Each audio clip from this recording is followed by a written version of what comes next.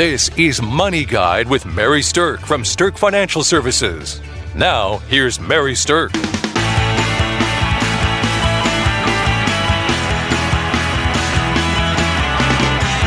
Welcome to Money Guide with Mary Stirk, and today we're talking about that it's time to get organized. And with me today, I have super organized financial planner, Kelsey Banky. Oh, I love to keep track of information. That's kind of my geeky thing that I do. You've never met a spreadsheet junkie like Kelsey Banky before. Oh, you'd be amazed at what I keep track of on spreadsheets. All right, so here's the thing, is that when it comes to financial organization, this is not something that people routinely love to do. There's no doubt about it. It's kind of one of those things like if you could just sweep it all in a pile under the rug, most people would probably prefer that. But there are certain things in your financial life that are really a good idea to be organized with, and we're going to talk about what some of those are and why it's a good idea to actually go through the steps, take the time to get organized. So Kelsey, I think you had kind of a recent experience that you're aware of that was a case of not being organized and what kind of havoc that wreaked on people. Yeah, so I had a family member who one of their in-laws passed away. And what happened is that person had passed away unexpectedly, and he had a profession where you would have expected him to probably be more organized. But he wasn't, and we just never know when our last day is going to be. And so in picking up the pieces after he passed away, they really struggled. There was not any organization to what he had going on in his life financially. There were people that thought he probably had life insurance policies. They couldn't find any of them. And this was before everything was online. But probably the most interesting thing was they could tell because he had keys that he had storage units somewhere. Okay. Had no idea where these storage units were. Oh, man. Clue. They have no idea what's in the storage units, but they know he has these storage units somewhere. And with that, the funny thing is the way that they figured out where the storage units were is by chance in this reasonably small town, some other person they knew bought a storage facility, like the whole storage facility, happened to see that this person's name was on one of the units and called the family and said, hey, your uncle so-and-so who just passed away, I think he has a storage unit here. And because of random chance in a small town, they were able to find where these storage units were. Yeah, what are the odds, right? Don't let that be you. Like, let's leave some reasonable records. You don't have to be perfectly tidy, but let's leave some reasonable paper trails and records to help your loved ones in the event that you pass away fairly unexpectedly. Yeah, I mean, think about it this way. If you weren't around to tell them, then would your loved ones be able to find your most important information? And I think for most of us, the answer would be, I'm not sure. They might be able to find some of it, but probably not all of it. Right. This is a really good gift that you can give to your family and your loved ones, is to organize the important things of documents and money and things like that, so that when they are put in a position that they have to handle these things for you, whether it be because you have to go into a care facility and can't handle things on your own, or the event of your death, the last thing they want to do is to try to rifle through a bunch of stuff to sort out and look for things that may or may not even exist. Right. So I encourage you to do some kind of organization with your financial documents and your accounts and your papers and all this kind of stuff that you need to have. It's a wonderful gift for your family. So as you are thinking about that, keep that in mind. And not to mention, it's not just about for your family either. I mean, if you get yourself organized, you're just going to feel a large weight off your shoulders. Plus, you're going to know where your information is when you have something come along where you need to get it.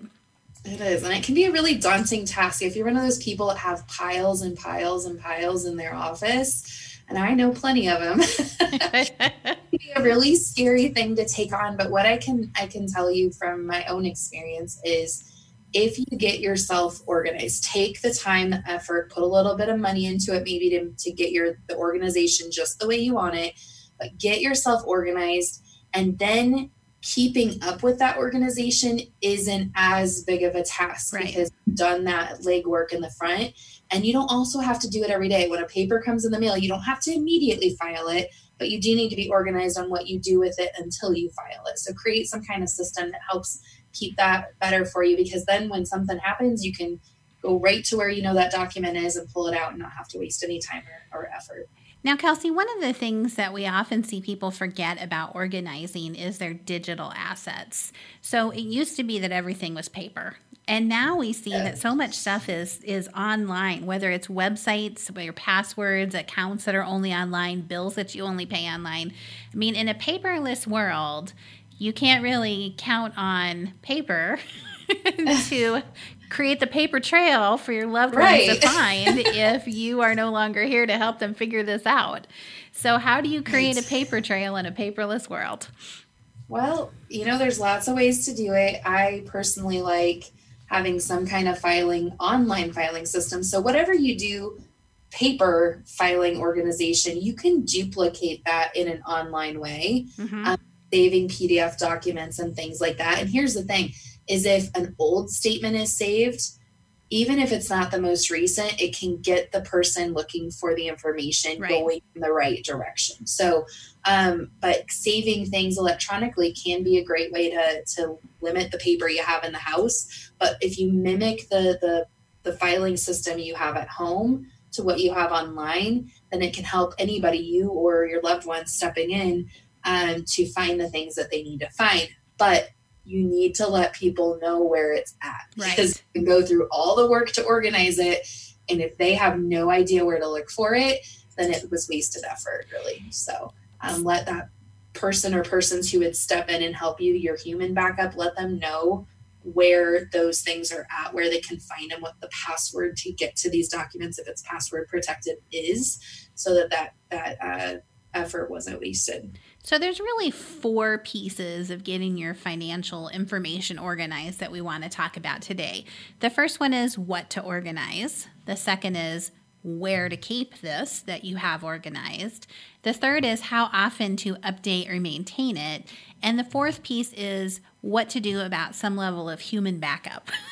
So if you need somebody to help you with this, or if you need someone as a human backup to know at least the master password or the master location, how do you go about doing that in the best way possible? So, Kelsey, let's start with what are some of the things that you should actually have organized, both for yourself to help yourself out, but also for your loved ones for taking care of things if you unexpectedly passed away. So definitely any official documents, your marriage certificate, your birth certificate, your military documents that shows your discharge, things like that, Social Security cards, all of those kind of things need to be stored. And those usually are things that aren't changing. So you're not going to have to go find updates of any of those things. But nowadays, because of identity theft and things like that, what you might need to provide to prove you are who you say you are has gotten to be more than just, you saying that I am this person. Right. So you need to make sure you know where all those things are, copies of your driver's license, things like that. This is also really helpful if you're traveling abroad to be able to have access to those things somewhat electronically, because if your documentation that you take with you is stolen, then you can access it, or somebody can access copies of those things for you and get them to you and help you, finish up your travel with a little bit more ease than having no documentation at all. So a copy of a passport is better than no passport at all if something has happened to yours and you're abroad. Exactly. Sure. So there's some merit to putting some of those things online. Of course, be very careful with anything you put online and protecting it and security and all of those kind of things, but that can have some merit. You also need to keep, old documentation, things like stock certificates you haven't cashed in or put into a brokerage account yet. If it's gone, it's gone, and it can be really difficult to cash in on those. Old life insurance policies. I used to work in the insurance industry at the corporate level, and those companies get bought and bought and bought and bought and bought, and pretty soon it's 7 companies down the line from when you bought your policy, and it can be difficult for those companies to recreate records. So anything that's still active that is kind of before things went digital, you want to get those scanned, keep those in a place where you can find them. Yeah, like ideally from an insurance perspective, you really should have copies of anything insurance-wise easily identifiable. So everything from auto and homeowners insurance, maybe umbrella insurance, you think about your disability insurance or long-term care insurance, life insurance, health insurance documentation. All of those kinds of insurances normally have declaration pages or benefits pages and things like that. And active policies that are still providing some level of benefit are definitely something to have easily accessible for people so that they can help with those things or claim benefits if benefits are due, when the time arises. Absolutely. So, and then, physical things such as keys. I just talked your keys to a storage unit. And I was just talking with another person a couple of weeks ago who lost the key to their personal safe and they have no idea where it is. And there's stuff in there that they want to get out. So sometimes you can drill into those easier than others, but nowadays they try to make them pretty safe for you. So keep, even if it's on your phone, you have a protected thing on your phone that says this key is here and that key is where and whatever. And you can take pictures, label and take pictures of things. So keys start to look very similar. So there's lots of really interesting ways that you can use technology to keep track of stuff. But if you just simply leave it in your brain, and for some reason your brain can't push that information back out, it's going to create a headache for you or somebody else down the road. Some other types of things in addition to keys, like Kelsey was talking about, storage things, safe deposit keys, things like that, would be the actual information on deeds. So deeds of ownership with things, maybe the deed to your house, the title to your automobile, real estate deeds, things like that. Because if something happens to you and you were the sole owner of it, then someone has to go through the trouble of finding those titles or deeds in order to handle passing it down to the right person that's going to own it next in your estate planning. And so the easier you can make it to find that information, the better off that you are, or the better off that they are, I should say. Right. So in addition to that, so that's all this, things that you own. But you also need to keep track of things that you spend your money on as far as bills that you pay and things like that. Specifically things that you're paying regularly and then automatically come out of your bank account, because if they need to be stopped and people don't know they exist, don't know what your passwords are, things like that, they could end up wasting a bunch of money on subscriptions that they couldn't get through canceling. So keep track of that kind of stuff as well.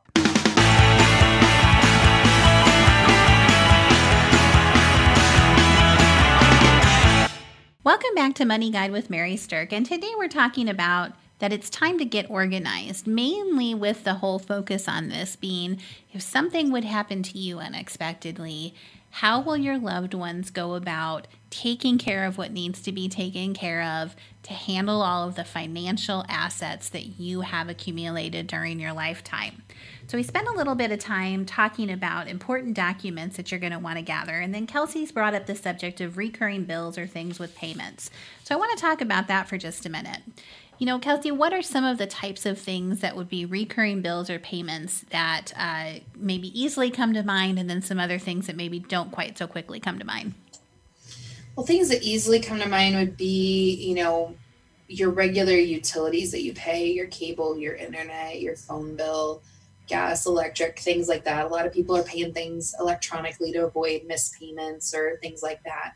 Things that you might not, might be a little harder to find is if you use any kind of system like PayPal or something like that to pay for any services, then they're not as easily identifiable on any of your bank statements.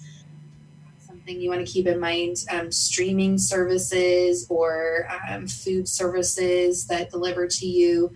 If you have regular lawn maintenance done every year and you don't have that just happens automatically, it's an arrangement you have, you'd want to make sure you pay attention to things like that.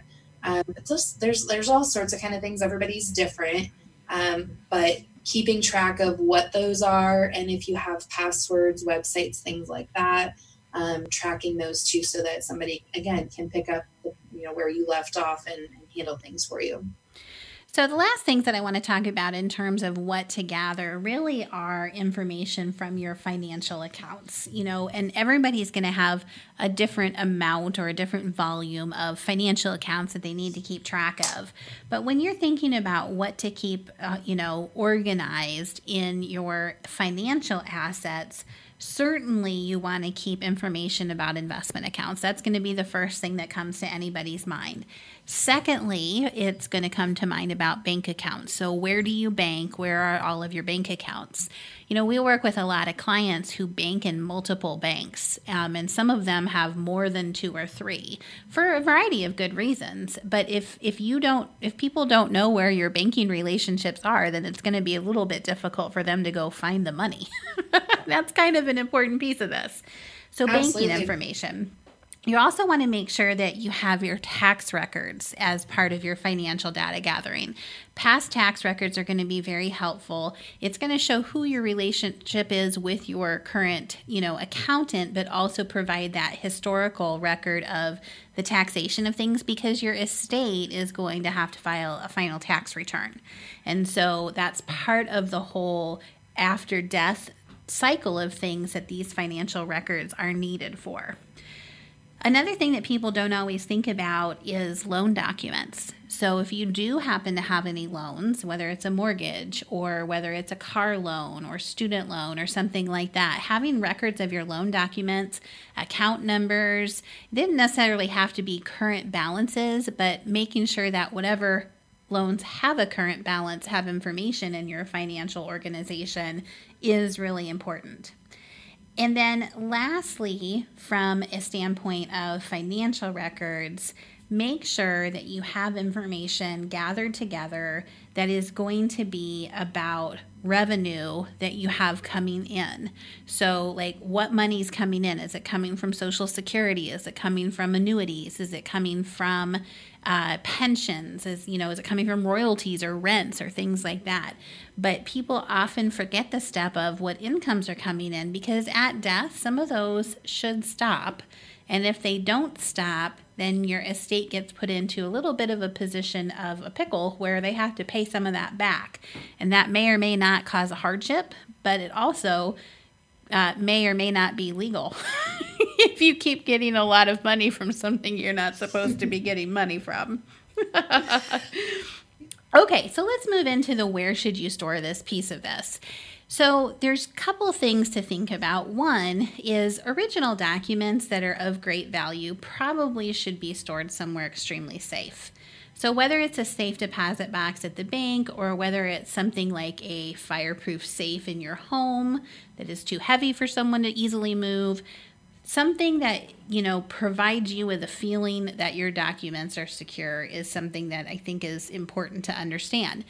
However, copies of the documents might be something that you put into a binder or something more easily accessible for beneficiaries with a note that the originals are found somewhere that is more safely or securely held.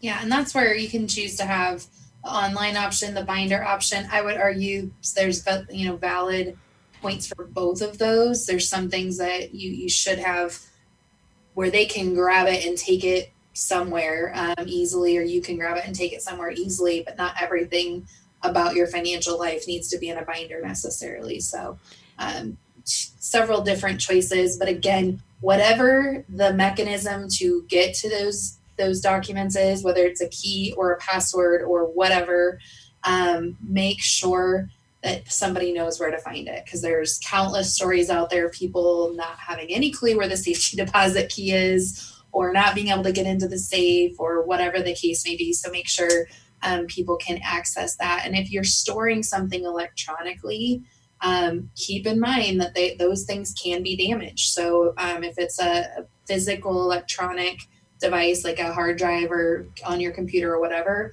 if there's a fire, that's toast. So what's your backup to that? Or are you going to keep that hard drive in a safe to keep it fire safe, or whatever the case may be? So just plan for those unfortunate things to happen so that you're not left in a whole lot of trouble because you can't access any of this stuff. So speaking of a backup plan, we also recommend that you have some level of human backup, that you do identify the people in your life who you trust that know the location of your information. You don't necessarily have to disclose to them what your information is. They just need to know where to find it. So if you've got some quirky hiding place, or if you've got a safe and you have hidden the keys somewhere specific, that person just needs to know what that information is in case of some level of emergency. So you'll probably want to share the location of the information with them, and then making sure that you are clear with them if you change anything. Now, lastly, let's talk a little bit about how often this should be updated. I mean, some of this stuff is a one and done type of thing, like your birth certificate or things, that don't really change over time. But how often, Kelsey, should you be updating this information with loan documents, your investment information, or insurance policy information?